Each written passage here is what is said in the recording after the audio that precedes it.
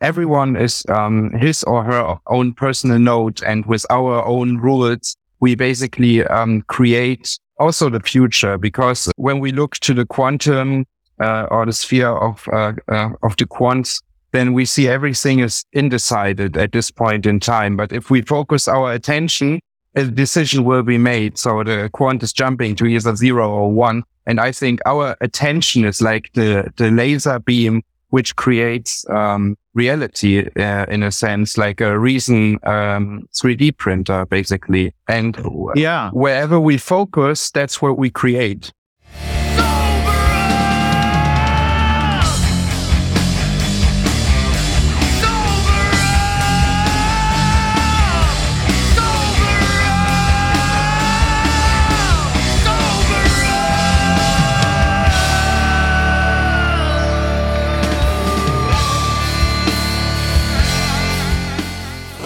Welcome back to the Freedom Footprint Show, a Bitcoin philosophy show with Knut Svanholm and me, Luke the Pseudofin.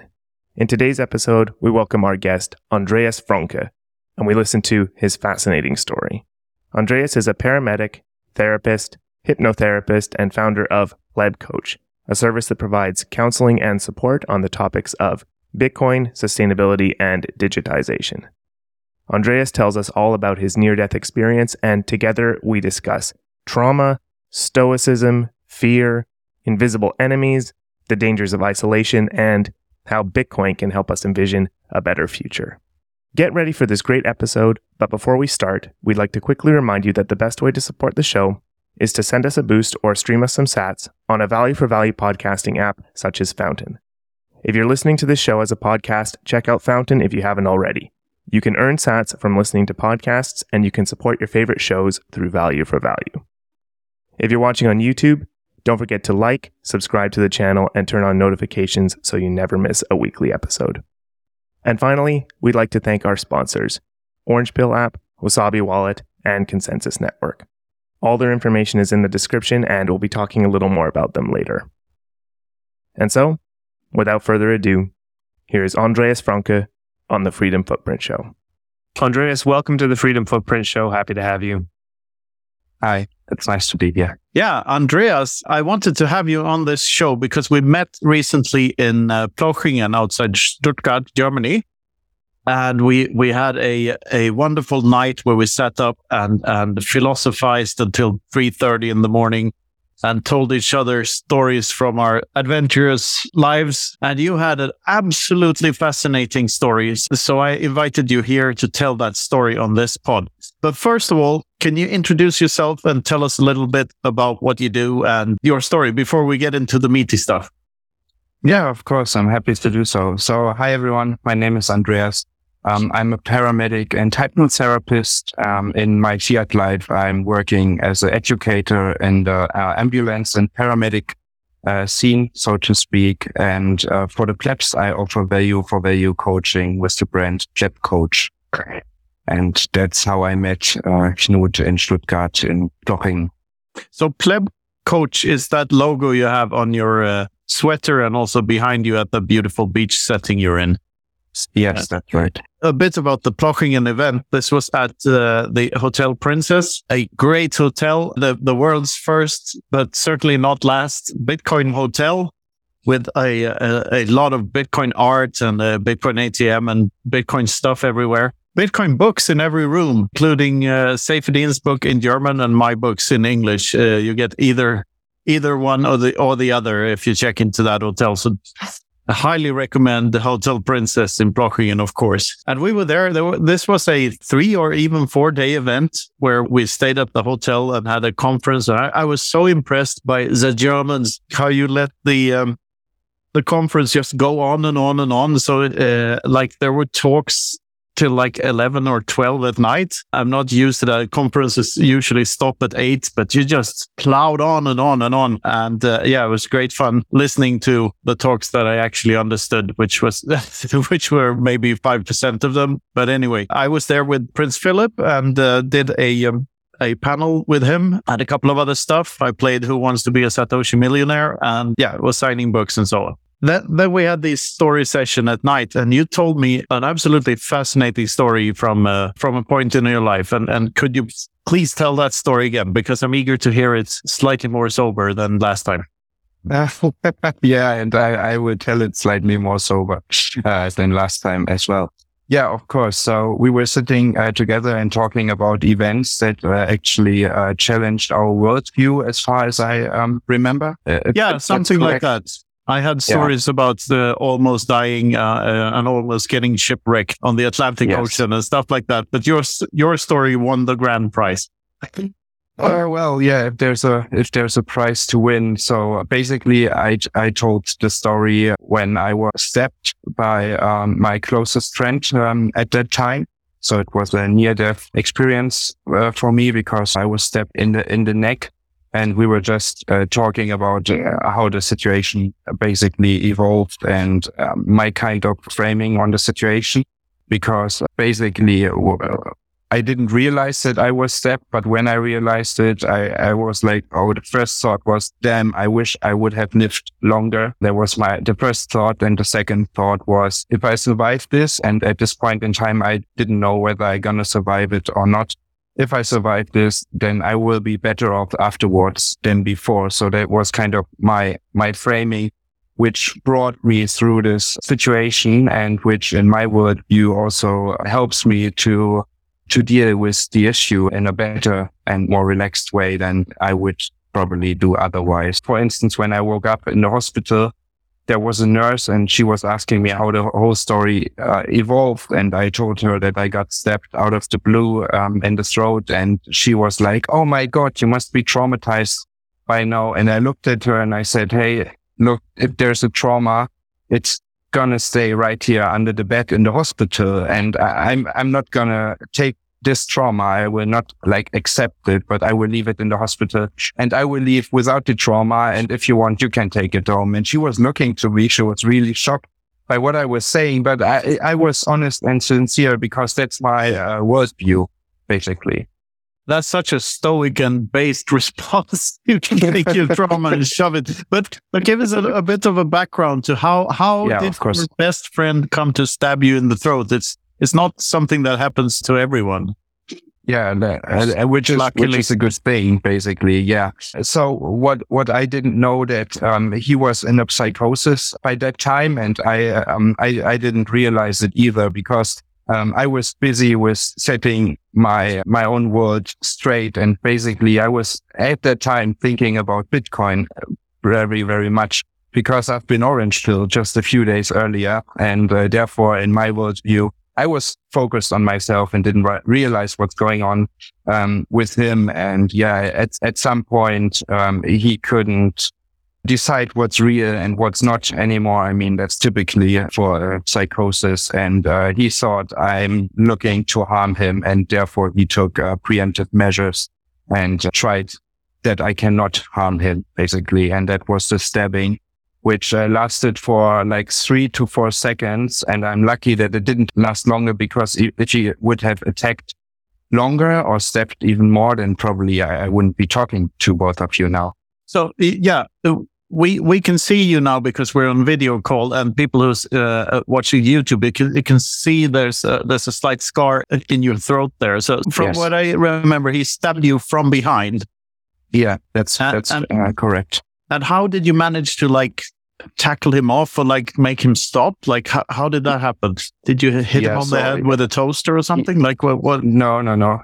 He grabbed me from behind and stabbed me, and fortunately he missed the artery in the throat by 2 millimeters. That's what the doctor in the hospital told me afterwards. He came to us, and my parents were there already, and he was like, "Oh, you were the lucky guy from last night, because the knife really missed your artery by 2 millimeters, and if you would have hit the artery, there's no chance for me to survive this. But since the artery wasn't hit, I was just able to push him off and run away basically from that situation. And he was not running after me or something like that. He was just so confused. He was busy with himself, but I could then call an ambulance for myself and get out of this situation, basically. Okay, so he was still in this psychosis state, and you didn't feel like a need to incapacitate. I guess you're not thinking straight. Maybe after just being stabbed, your priorities become different, I guess. But you managed to call the ambulance yourself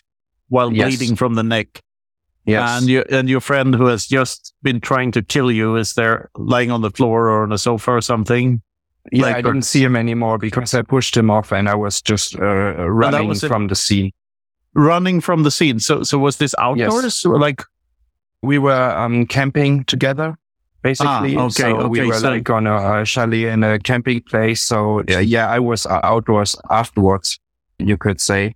But no, in this moment there was, since I still regarded him as my best friend that very moment, I was like, no, there's no need for retaliation or disabling him or discapacitating him in any like violent way. I was really just defending myself and getting out of this situation. And I'm happy about it because, I mean, we could have started stabbing each other, but then probably both of us wouldn't have survived. So I'm just happy how everything went. Holy shit! This story gets me every time. But like, and how much do you think like you being able to focus like that and to take control of the situation? Yes. How much do you think that had to do with your previous experience as an ambulance guy? Like, because you're this paramedics expert already, sort of. How was that the reason that you survived? Do you think? Maybe. But I can tell whenever you become the patient, whatever you have in professional experience before is not as helpful to you because you still get the adrenaline rush and you need to fight it in order to make like straight decisions. So I was just like, okay, shit happened. Let's make the best out of it. And I remember having this black tunnel, which is like closing in. And I knew that if my vision has closed and everything is black and I didn't find help or could find help for me till that time, then I'm just going to die as easy as that. And so I was very focused on getting help to me and to the situation. That was basically what I was focused on. And were you still conscious when the ambulance arrived? Yes. So actually I was conscious till the operating table because I told myself to stay conscious like for every price, just in order to enable communication with the guy in the operation room, basically. All right. This is the stupidest question ever, but go for it. Did it hurt? No, actually not. Till the ambulance arrived, I had enough adrenaline in my body, so I didn't feel anything. And when I was in the ambulance, from there, the treatment was really, really good. And I have to say thanks to the people. They did a great job. So I was given every drug and painkiller that I needed. So I don't remember having any pain other than in the hospital, like afterwards when it starts to heal. Again, actually, I even took a selfie in the ambulance car. I took a selfie with my phone because I thought, okay, I'm hurt now and I probably look really bad, but it won't matter. Like I reach the operation room or not, but I can take this picture. It won't change a thing. So you have your arm stretched out and your other hand like on your neck and there's blood everywhere and you're smiling to the camera. The hand was down because I had the IV in the left arm, but yes, I took the camera and took it. So. Do you remember waking up after the operation? The reason I ask is because I had my appendix removed about a year back, a little more. And I distinctly remember waking up alone in the room in the hospital and not being able to do anything but the bed up and down with a little switch. So I think that's the only thing I could do. I had to wait for a whole bunch of hours before someone came in. Well, what was your experience? So mine was better. I woke up and there was a nurse with me in the room basically when I woke up. And when I woke up first time, I didn't really wake up. It was like, everything is still like a bit cloudy and I don't know where I am. But like maybe 2 hours later, I realized, okay, I'm in the hospital now. I was pretty happy actually to wake up and be like, oh, I might have survived this event. So that was really a good feeling. Yeah, and then I looked down and I figured that they placed a catheter basically for me. So probably you know what it is. It's, so yeah, you don't to help you pee manually. Yeah. And there I was a bit upset because in the operation room I told them I don't want this, and they did it anyway. So they were lying to me the night before because I was refusing to be unconscious before a nurse was promising me I will get no catheter, but I got it anyway when I was unconscious. So you had to have the experience of having that thing pulled out. Which It was not as bad as expected.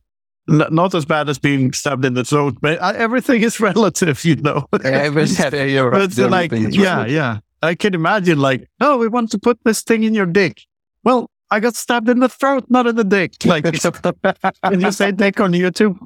I was referring to Richard. Yes. Anyway, what an experience, and you haven't felt traumatized in any way afterwards. Yes, I have felt very traumatized in a way that I'm not sure whether I'm going to survive it. But if you talk about psychological trauma, I mean, in the situation, I was like, okay, this is bad. This is really bad. And I'm not sure how this will evolve. But afterwards, I just refused to accept the traumatization because the physical trauma in my throat already started healing and was treated by a really good surgeon. So that everything was fine and I still had my voice. Actually, this is something I'm really grateful for because I could have lost my voice or my ability to speak as I do. And language is so important for me and the things I like to do in life with coaching and hypnosis and all that kind of stuff. So I was really just feeling lucky to be alive, and I refused because you see,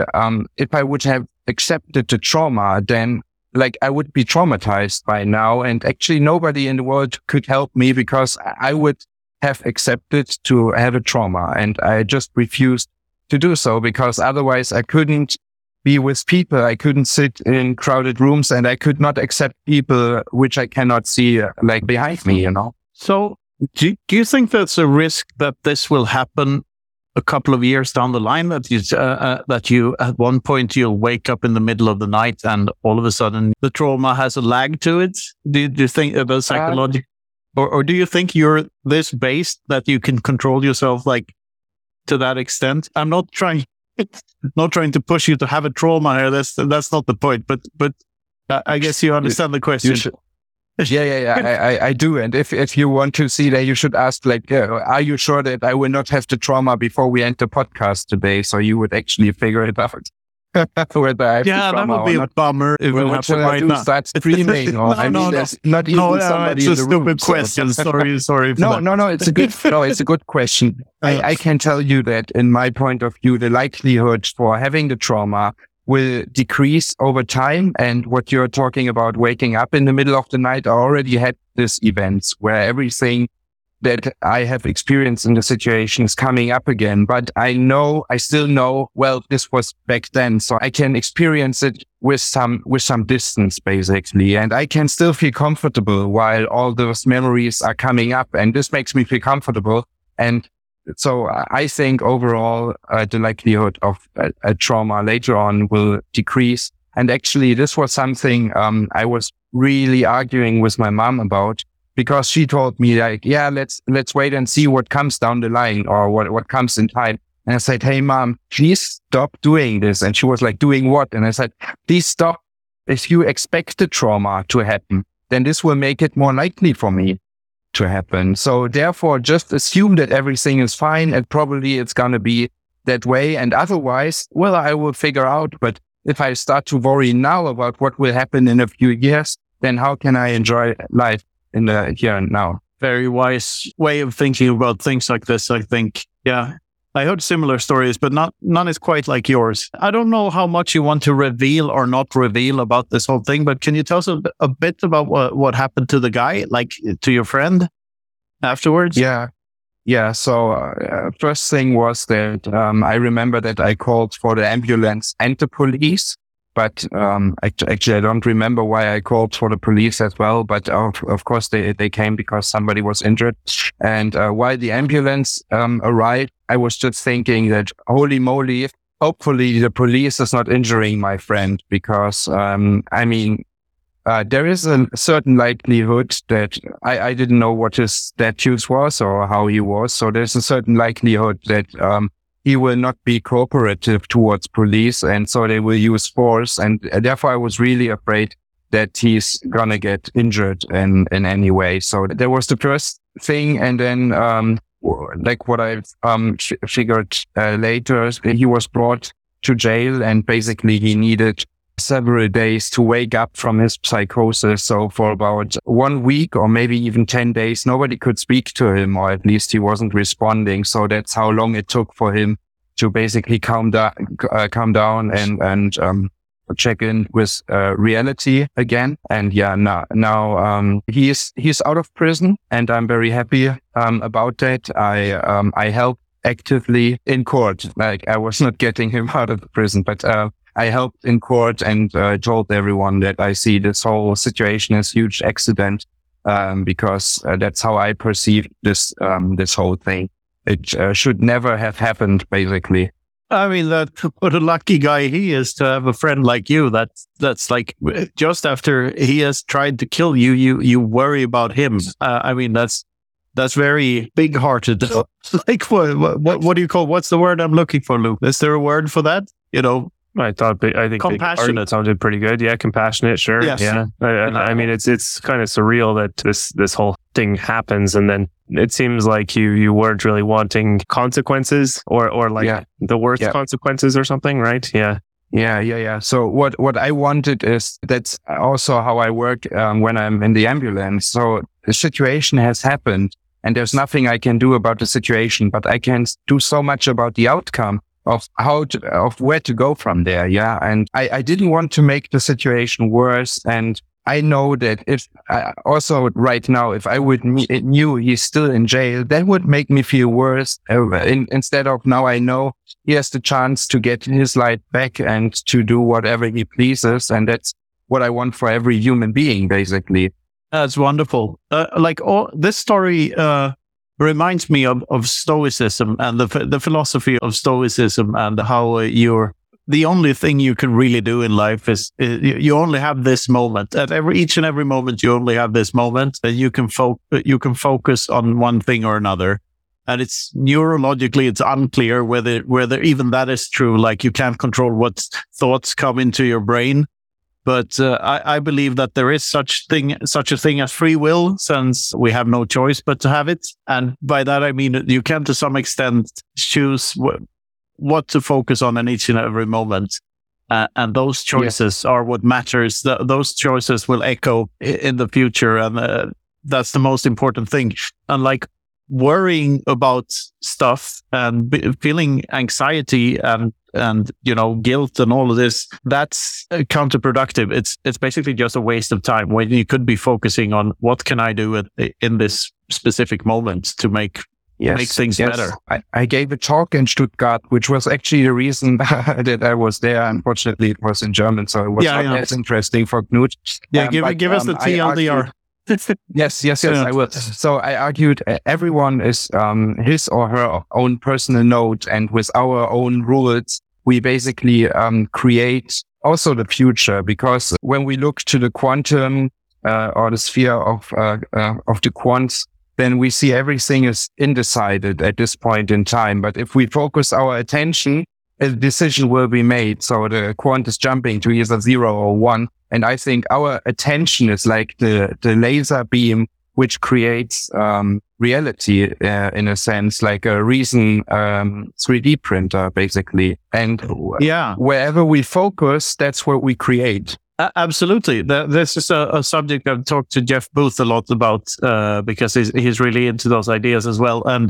And I believe to some extent that that's what we're doing here. We're living the meme. We're making the idea for turning this into an episode came to me when you told the story the last time. So this is, in a way, it is us focusing on making that become a reality. Exactly. And it's a beautiful thing. And Stoicism, I believe, can teach us a lot about what not to focus on. Like, focus on the things you can actually do something about, which is always like attention based more than anything. Don't worry about stuff that can and will happen anyway.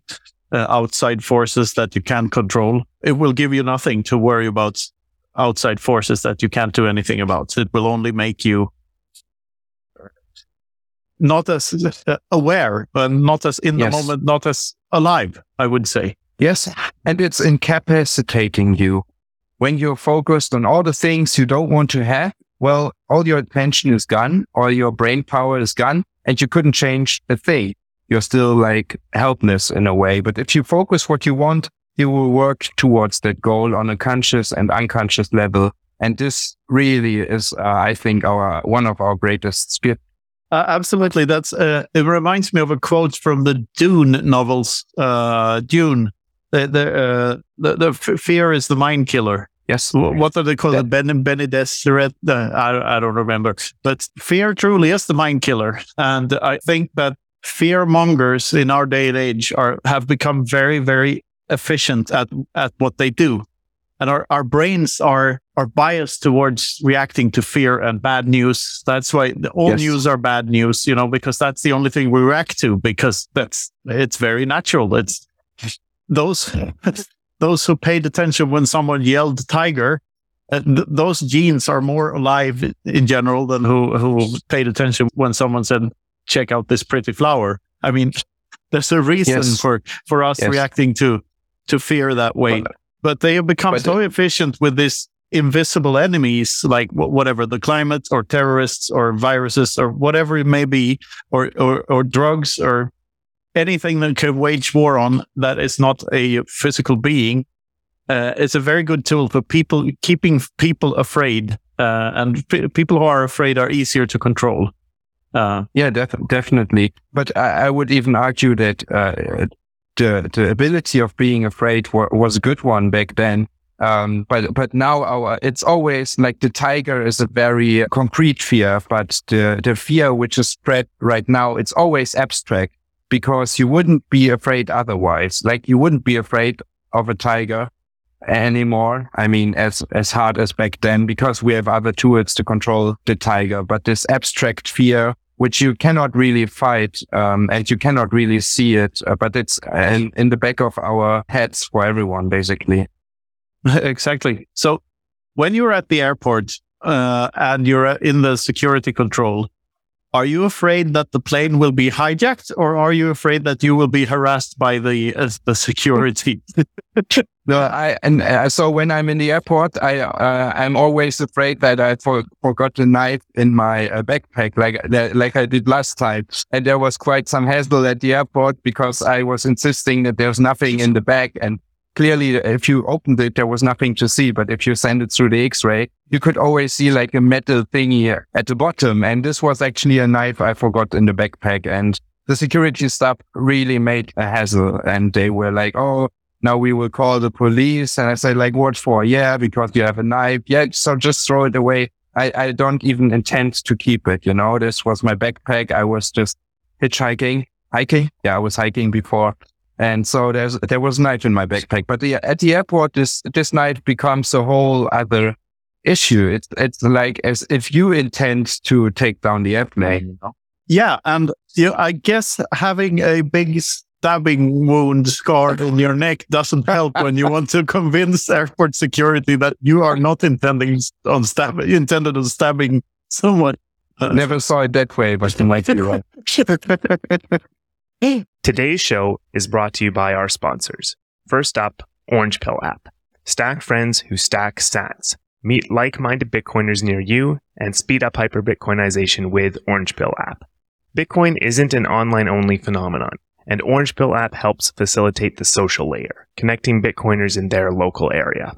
The best part is it maintains your privacy through the whole process, and since you have to subscribe to access the app, you know that everyone there is high signal and cares about Bitcoin. A great new feature is events. You can now create local events and meetups right from the Orange Pill app to help build your local community while maintaining the Bitcoin-only signal. Orange Pill app is available on iOS and Android. Download now.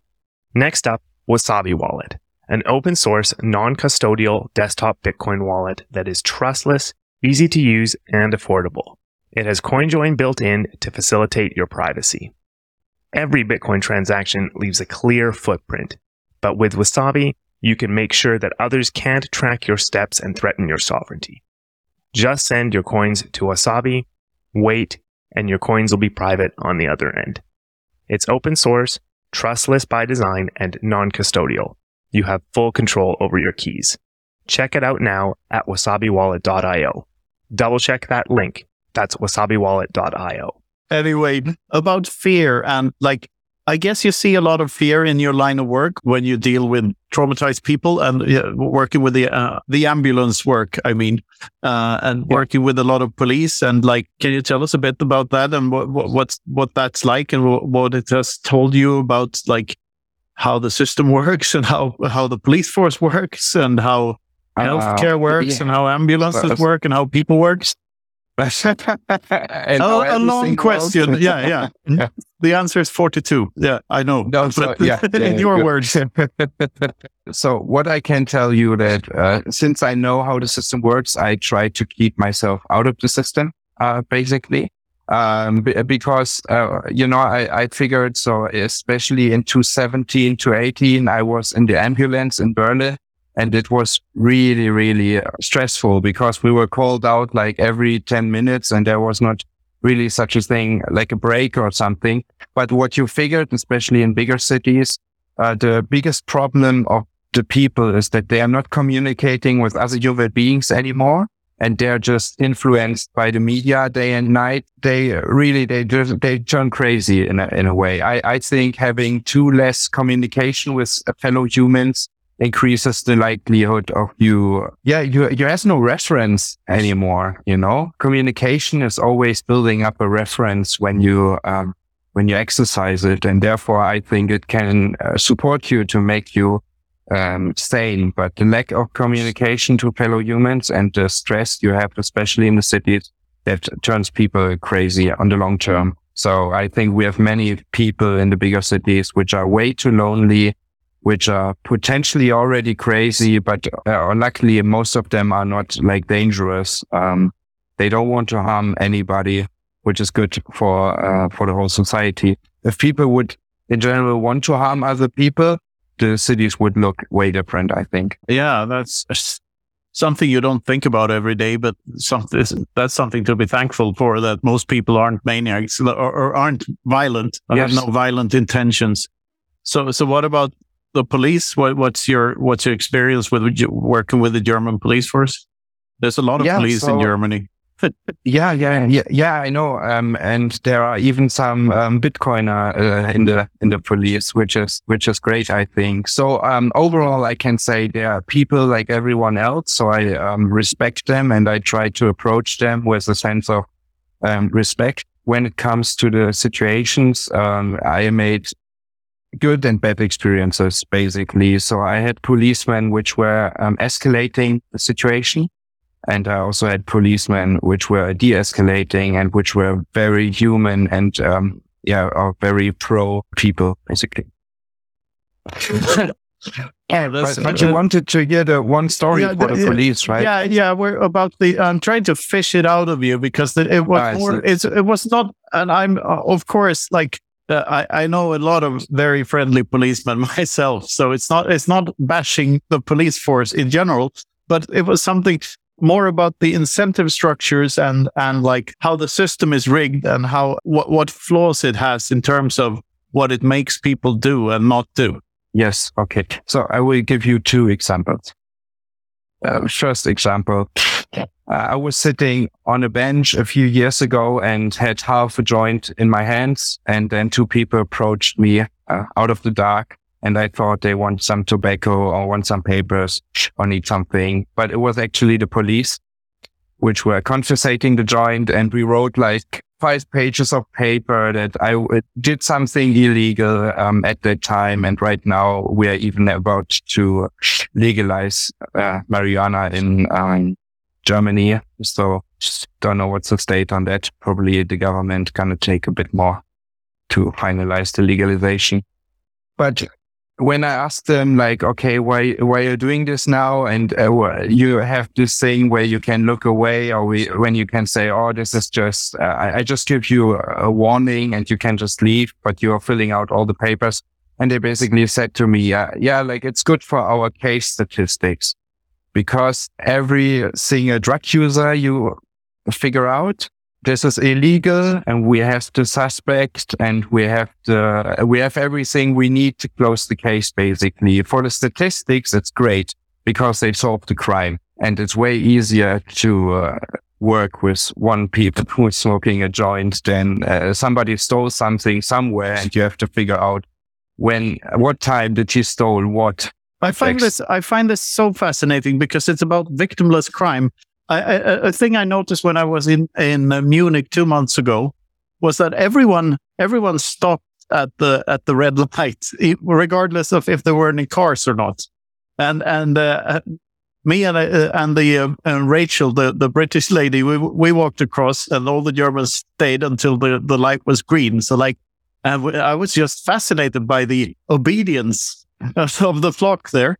And I thought to myself, why are they so obedient? I know they love rules in this area, and everything's very orderly and looks nice, and the streets are nice and clean. But this level of obedience is just absurd. Like, there's no car, just cross the street. But turns out you can get a fine for jaywalking. And I guess this has to do with the same thing, that the system is set up in such a way that it's much easier for the police to, of course, it's much easier for the police to arrest someone for a victimless crime. Because a victimless crime is most of the time committed by someone who has no violent intentions or no criminal intentions. Because, victimless crime isn't really crime. It's just doing something that someone else don't think you should do. Like jaywalking or smoking or smoking something that they don't want you to smoke. And this is pretty weird because this also takes away time which the police force could have used for catching actual criminals instead of just harassing teenagers. Definitely. And that's so bad. And furthermore, thinking of institutions, a political institution who actually solves the problem that it is there put in place to solve has no purpose anymore. So all of these institutions have an incentive to not solve the problem, but to look like they're trying to solve the problem, but not actually solve the problem. If there was no crime, to roll the dough as thin as possible, but it still has to be there. You can even look through it already. Yes. When I grew up and watched, these... or not when I grew up, but say 20 years ago, there was a lot of documentaries about overfishing and how fishermen were bad because they depleted the resources of the oceans. You knew that you couldn't trust fishermen in interviews because their livelihood was dependent on them catching fish, so they would always be biased in what they said. The thing that struck me was that the marine biologists who warned about, overfishing and the fishermen being bad were just as biased. They needed there to be a problem for their livelihood. Like their livelihood was dependent on there being a problem in the ocean. Otherwise, why do you need a marine biologist? And this is just one example. It's a pretty stupid example, I know, but there's always two sides to that coin. So always follow the money and see where the incentives are. Why people? Because it's always tightly connected to why people act the way they do. With cannabis, for instance, I think it's so ridiculous because right now the rules are so different depending on where you are in the world. Like my brother told me a story about when he flew to Bali, and they announced on the plane that if you have any drugs in your luggage, it's punishable by death. Like, what is that? And at the same time, you have these free zones where you can do whatever you want, basically. And I guess in Berlin, no one gives a shit. But the rules are so different in Europe also. Like some zones are extremely harsh on drug users while others aren't. And it's just so bizarre to me that different rules should apply to different people, but just depending on wherever you happen to be born. I think that's... Yes, and this gets even crazier if you think of there is a border, and like by moving 1 meter, I'm on this side of the border, I do an illegal activity. Now I took one step, and now all of a sudden, because there's a border, now everything I do in that regard is legal. So this concept is so funny, actually. It is, and the more you study praxeology, which my latest book happens to be about, the more you realize these things, and that the more you travel around the world, the more you see borders for what they really are, and it's just an imaginary line that it's only there to represent the evil intents of some of your ancestors, and not who took stuff from your other ancestors. That's what they are. They're a remnant of some war from history. And when you really think about it, since a human right can only be a right if it does not infringe on any other person's right. So you can't have a right to housing, because that means you will have to violate someone else's right in order to get that person to build a home for you. Well, that depends on whether you have the right to build a home or the right for housing, and that means somebody else has to build it for you. Yeah, but the houses don't just pop out of nowhere. Someone has to build them. And if there's a document somewhere saying that housing is a human right, that implies that there has to be someone has to be forced to build a house, or someone has to be at least tax funded to build a house. Which is, at the end of the line, if someone refuses to pay the taxes, there will be policemen there and throwing them in jail. So I think like the only real human right is the right to be left alone. If you want every interaction between human beings to be consensual and peaceful and have no trace of violence whatsoever, that's the only right you can actually logically prove that it should be a human right. That's a good point. Actually, in Germany right now, it looks like the government is going to take the right for housing away from you by asking you to have a certain kind of heater in your home, and if you don't, then you need to move out of your house. Oh, and I guess that kind of heater is not a Bitcoin miner. Oh, well, actually, some people are making up their minds already and saying, well, this is using electrical energy, and electrical energy is renewable energy in the grid. So therefore, we can maybe make something up. But right now, you're not supposed to use oil or gas anymore for your heating in the home. Ouch. Well, we have a fascinating future to look forward to. That's for sure. We'll see where it leads. All right, Luke, I'd like to let you in here for a part of the show also. I mean, you've been listening to the story and to this conversation. What questions do you have for Andreas? Oh, it's a fascinating story. I think the main thing I'm interested in that you haven't touched on already is how did you get into Bitcoin, and how has that been affecting your life throughout all this? Yeah, so basically... the friend who stepped me was also the friend who introduced me to Bitcoin. That all makes sense now. Why you didn't want to see him in prison, and you didn't want to punish him, and introduced. But being orange pilled by someone is so much better than, like, if you have a good scale and a bad scale, and stabbing is far out on the bad scale, orange pilling is still way longer out on the good scale. So it sort of evens itself out. This is just me trying to make a lame joke, by the way. No. Actually, you're really on point on this. In one of our phone calls that we had, he said, like, how sorry he is for what happened.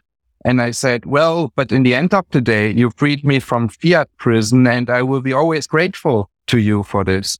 So I think without him, it would have taken me probably 5 more years before the signal of Bitcoin becomes so strong in my environment that I would get my head around this. But I was ignoring Bitcoin since 2014. I thought it's another PayPal, and I couldn't imagine something else.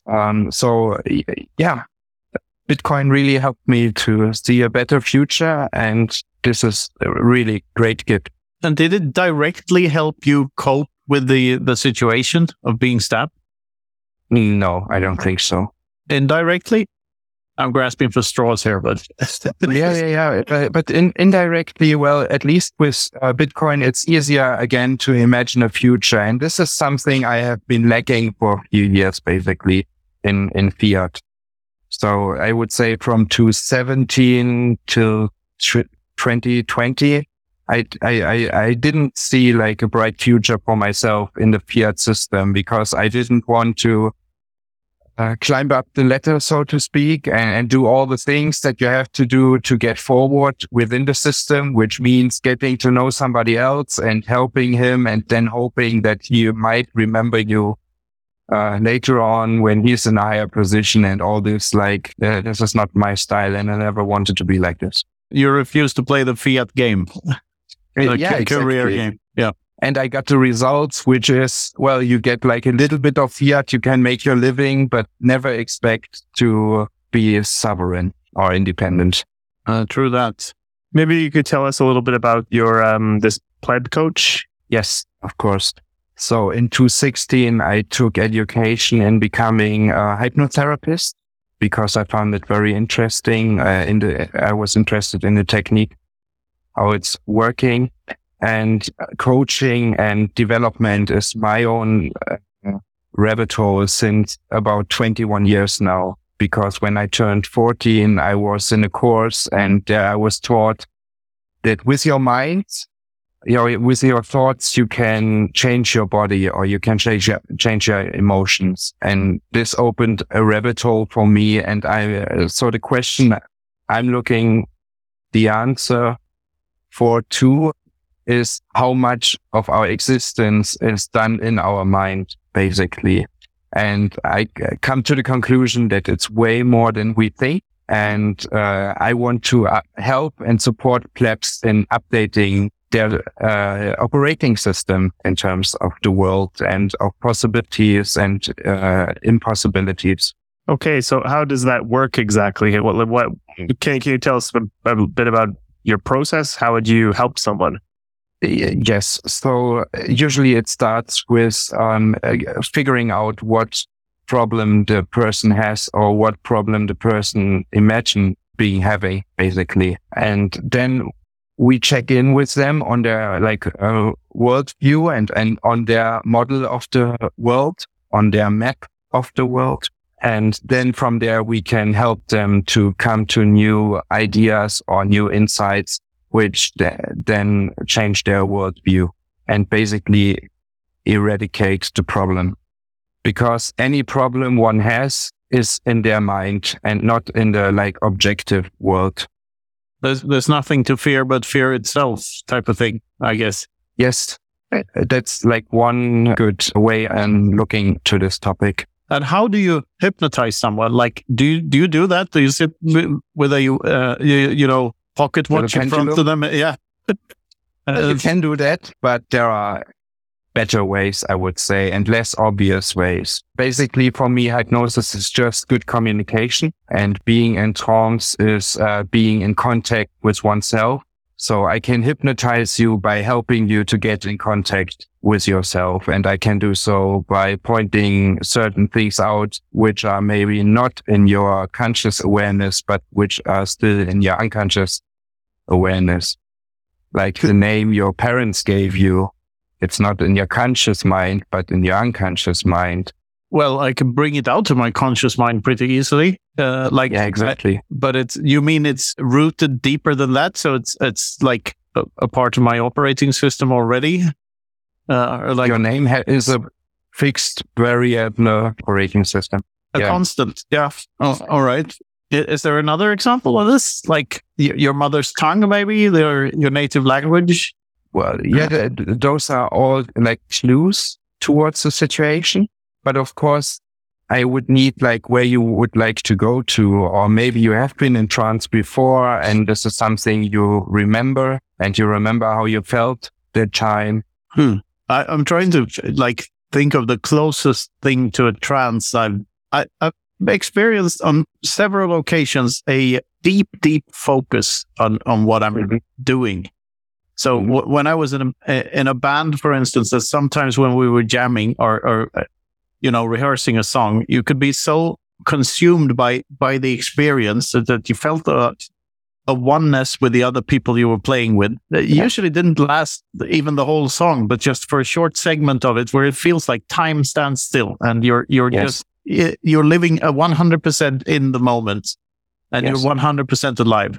And something similar to that in my writing process. Of course, writing something, there's no adrenaline or anything going on there, so it's kind of hard to compare that to a situation where more stuff is going on and where you have to be fully focused.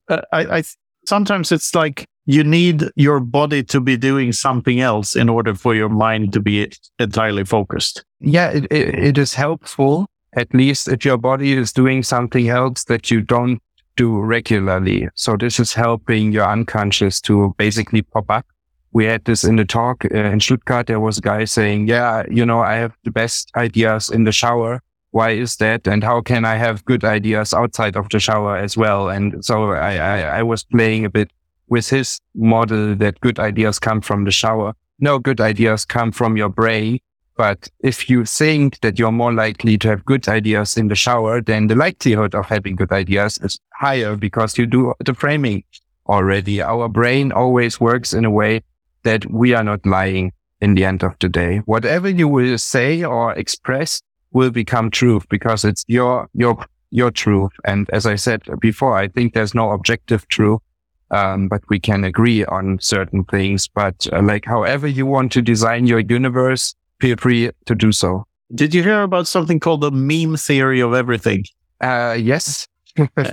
This is if we were going to go deep loading here, this is like a theory of consciousness creating reality to the extent in which, this theory, this is me trying to paraphrase it, so it's might not be 100% accurate, but from my understanding, it's reality is where our memes collide. So all conscious beings, where their interpretation of where the reality their minds create, where the timeline in the multiverse or whatever, whatever the superpositions of the quantum realm turn out to land in what we call objective reality. It's just where our memes converge and where our minds converge. And this goes for all conscious beings, and maybe some of them are more influential than others in creating reality. And this would also explain why we haven't detected any life forms in outer space, because there's a meme horizon where our consciousness says, what's the plural of consciousness, Luke? Consciousnesses? Consciousnesses, sure. Consciousnesses, where they... there's a meme horizon where they can't sync anymore because the lag is too big because of the speed of light and the lag from that. So that would explain why we haven't seen conscious life in outer space. So finding an extraterrestrial civilization and what's it called, a Dyson sphere around another star or something would debunk the theory instantly. And that would itself be a proof that there is such a thing as objective reality. So what have you heard about this theory? Is something similar? No, I like the idea that everything, this is our meme world and everyone else is just living in it. And I would even say, well, it's my meme world and everyone else is living in my meme world. And with the memes, I can share my world with some of the other meme users, but in the end of the day, so that's what I figured, at least for myself at this point in time. Maybe I'm saying exactly the opposite tomorrow, but it's that I create my universe in a very profound way and ways that I don't even know beforehand. But with the right framing, and I think just some positive vibes, the creation will be a better process than if I say tomorrow is gonna be even shittier than today. This is not being helpful or productive in my perspective. No, if you think that every day is getting worse, then each and every day is the worst day of your life, by definition. Exactly. But always worse than the day before as well. Yeah. So it doesn't matter how little it turns into a worse state, it's still the worst day of your life. If that's your outlook on life.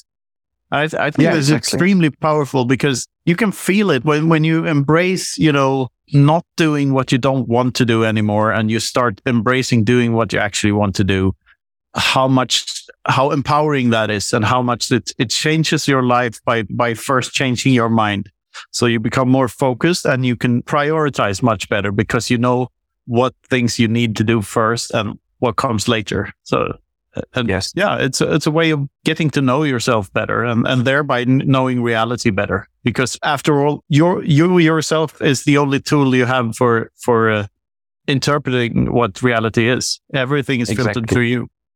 And this is why I like the technique of trance so much, because with trance you can change the filters and you can change the underlying concepts that you have towards your world. So let's say a person is afraid of heights, and they will always think, next time I am getting into a situation where there is a possibility to be afraid of the height, I will use the first chance, The brain is looking already for, when I can kick off the bad feelings, or when can I kick off the stress, because this person has planned this stress in the future already. So I had a patient and I asked her, okay, now show to me, how are you afraid of heights? And she said, well, I cannot show it to you. And I said, well, but if you think about heights, then you must be afraid. And she's like, no, only when I'm in the situation. And I said, okay, but when do you know that you are in a situation to be afraid of heights? And at some point she figured that, it happens in her mind first, because it's not the objective situation in the outside. It's whenever the pattern she's looking for is matching her inner pattern, then she's afraid, and then the fear kicks in. But you can change that pattern. You can, or you can even postpone it. If somebody is afraid of heights, just offer them to be afraid 1 hour after the event instead of before. And this change in the time relation really breaks their problem, because now they wouldn't be afraid in the situation. And the fear would start 1 hour afterwards, but 1 hour afterwards, there's no reason for the fear anymore. So in the end of the day, you could live without the fear. Fascinating stuff. What are you afraid of, Luke? Yeah, interesting question. I haven't thought about it lately. Maybe standard stuff. I don't know. I don't love heights, I guess, but I don't know. Interesting question. Heights get scarier and scarier the older I get, I would say. Or they get more, I wouldn't say scarier, they get more uncomfortable because your imagination gets better and you know what happens if you fall down. It's easier for you to imagine what will happen if you take a wrong step. Yeah, I even agree. So my respect for the height is also growing, but not my discomfort with being in an elevated or higher position. I think I used to be more afraid generally. I was raised pretty neurotic, and my mother's quite neurotic, and I think the thing I needed to do is I needed to get braver, and this is another little bit of Jordan Peterson here, is that because he's done therapy in areas like this, I think, and it was that people don't become less afraid, they become more brave. And so it's like you overcome the fear as opposed to that the fear gets smaller. So it's not like the scary sting ever goes away, but you learn to overcome it. And I think hearing that and learning something like that was helpful. And now I take life a little bit braver, I think. Yeah, that's a good way of putting it. And that's probably true. I mean, I was always scared of my life being boring. There's a scene in this movie Papillon from the 70s where it's about this wrongfully accused person who's imprisoned on the Salvation Islands for half of his life. And after 20 years, he has an hallucination and he crawls up to a jury in the desert who deems him guilty. And he says, but I'm not guilty. I was innocent all along. No, you're guilty of something much worse. You're guilty of wasting your life. That scene is so powerful to me. And when you realize that you only have one shot at this, that's when you start to change and start embracing stuff instead of being scared of it. I mean, everyone's afraid of making a change. What people should be afraid of is not making a change, just being stuck in their old patterns and just growing older and more resentful. As we talked about just before here, like that mentality that makes each and every day just worse and worse, it's not going to lead you anywhere. Exactly.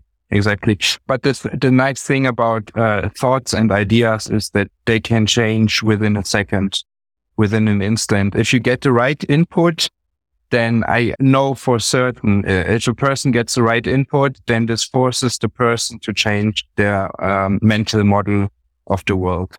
And you will have a different output afterwards. So did you do these therapy things? Like, were you a therapist and a coach before Bitcoin or after? Yes. No, before. Before. And do you think it helped you understand Bitcoin? Do you think it helped you in your rabbit hole journey? Yeah, it will definitely help me. I'm sure of that, because it brings you to so many more things and aspects of life. And what I didn't say is that I always had the idea that I will have a really, really good life. I didn't define by then what like really good was, but I knew always that it will be not the standard fiat life for me. So this is something which just it becomes true every day more and more, because already of being in the podcast and talking to so many people, it's so nice. And it's definitely something that I imagined for myself. And now Bitcoin is even supporting me to have that lifestyle. And I think Bitcoin tells you like, oh yeah, just go the way you're going. You're doing the right thing. Despite from gaining more fiat, you have no feedback in fiat, whether you are going the wrong or the right way. And even if you get more fiat, you could still be going a horribly wrong way. Yeah, I've been thinking about this, like this listen to your heart sort of thing. I'd say listen to your Bitcoin, like, because as I said in my talk in Stuttgart, that this whole you are your Bitcoin shtick that I do, like I've been regurgitating over and over on this pod and in other places. But the biggest message of that is like, if they're a part of you, they can influence you. Like your Bitcoins can influence your decisions, and you can listen to them. They can guide you. They can guide your decisions. You can really take them to heart in that sense. And as you say, it can make you feel more confident because you have this, you know that your future is secured in terms of you having something that is tradable and that will be scarce forever. So it will forever be tradable. Maybe not always at the highest price, but at least there's that. And it gives you an anchor to something that just simply isn't there in fiat. And yes. that feeling can, is a voice you can listen to. And furthermore, like imagine whenever Bitcoin 10x's in purchasing power, that voice gets amplified 10x at the same time. So the voice gets louder. I was reading the tweet of yours. Yes. Yeah. I tweeted something along this line. So this is one of the latest thoughts I had around this, that this, if you are your Bitcoins and your Bitcoins can communicate with you directly within your brain, then you can listen to them. And a rising purchasing power is just an amplifier of your Bitcoin's voice in your head. This little voice in your head that is your Bitcoin. Yeah, and also of your possibilities in the world, simply because you have the economic background to get yourself to a situation, or to have people to have people cooperate with you in a cool way, because you have the resources to ask them for their value and to ask them for their cooperation. Yeah, because with truthful money is very unlike untruthful money. It unlocks, like, truthful money doesn't turn you into this Gordon Gekko greedy type, crony capitalist. It really doesn't. It turns you into something completely different than that. It functions as an amplifier for your whatever you want to do with your life, and without having to fuck over everyone else in the process. Exactly. With a fiat game, you can get what you want, but you have to fuck other people over in order to get it. Yeah. So and in a bad way as well. Like fucking people is not always bad, but you have to fuck them over, you know. True that. Is this going to get censored, Luke? We've never had problems, and I think this conversation has been very good. Nothing that needs censoring. The show is also sponsored and produced by Consensus Network. the first Bitcoin-only publishing house. Consensus specializes in translations of Bitcoin books and also publishes original titles in English and many other languages. Check out bitcoinbook.shop or consensus.network to see everything Consensus has to offer. We're also always looking for new contributors, whether you have a book you want to publish, you want to help translate books into your native language, or you have some other way you want to get involved. So if you want to help spread the Bitcoin message, reach out to us by Twitter or email. Details are in the show notes. And finally, you can check out knutsvanholm.com for everything Knut, including some great Everything Divided by 21 Million merch and the Infinity Red limited edition wine. That's knutsvanholm.com for everything Knut. I hope you found it valuable. And Andreas, where can we find you online? Where do we find the Pleb Coach and all of this? Like, is your content mostly in German? Or? Yeah, so I speak English as well, as you might know by now. Really? No, you can find us on the domain pleb.coach, and you can find us on Noster and on Twitter. And I would just, or hopefully we can just put the links in the show notes. Excellent. And the Freedom Footprint show is on Noster as well. So make sure to follow us on Noster. We have a Noster, what do you call it, an account? I don't even know if it's called an account, but we have a Noster profile set up now. So you have a Noster public and private key pair. Yeah. Exactly. There's one final question I have for you, it's about a permission. Do we have the permission to call this a killer episode? Yes. Yes, excellent. Yeah, we'll use that in our marketing. So. Yeah. Killer episode. Perfect. Thank you very much, Andreas. And lovely to have you on. And I hope to see you soon again. I will be going I'm going to Innsbruck. That's not really Germany, but maybe that's in your plans as well in September. It's the biggest German-speaking conference. So I think that's just the BTC 23 then, right? Yeah, it is. It is. Yeah. So I right now I don't plan to go there, but there will be many events in the future, I guess. All right. And maybe if you want to experience hypnosis, just DM me, and then we can find some good thing for you. And you can hypnotize me via Zoom? Yeah, of course. All right. I'll DM you and we'll do a hypnotizing session. Yeah, that can be good as well. Actually, I hypnotized Chaka at Presidente in his podcast already. Oh, you did? Oh, yeah. We'll have to do that on the next one. It's a good reason to have you back, and you can hypnotize me live. I would, like that a lot. Yes, and I can start ranting about childhood traumas and stuff. Yeah. Just be sure to take him out of the hypnosis, Andreas. Or actually, maybe we won't notice the difference. Hard. All right. Thank you very much. It was a pleasure. It was also a pleasure having the joke night with you, Knut. Yeah, absolutely. And looking forward to meet you in person one or the other day. Excellent. Take care, Andreas. See you next time. Yeah, you too. Bye-bye. Yeah. Thanks again. This has been the Freedom Footprint Show. Thanks for listening.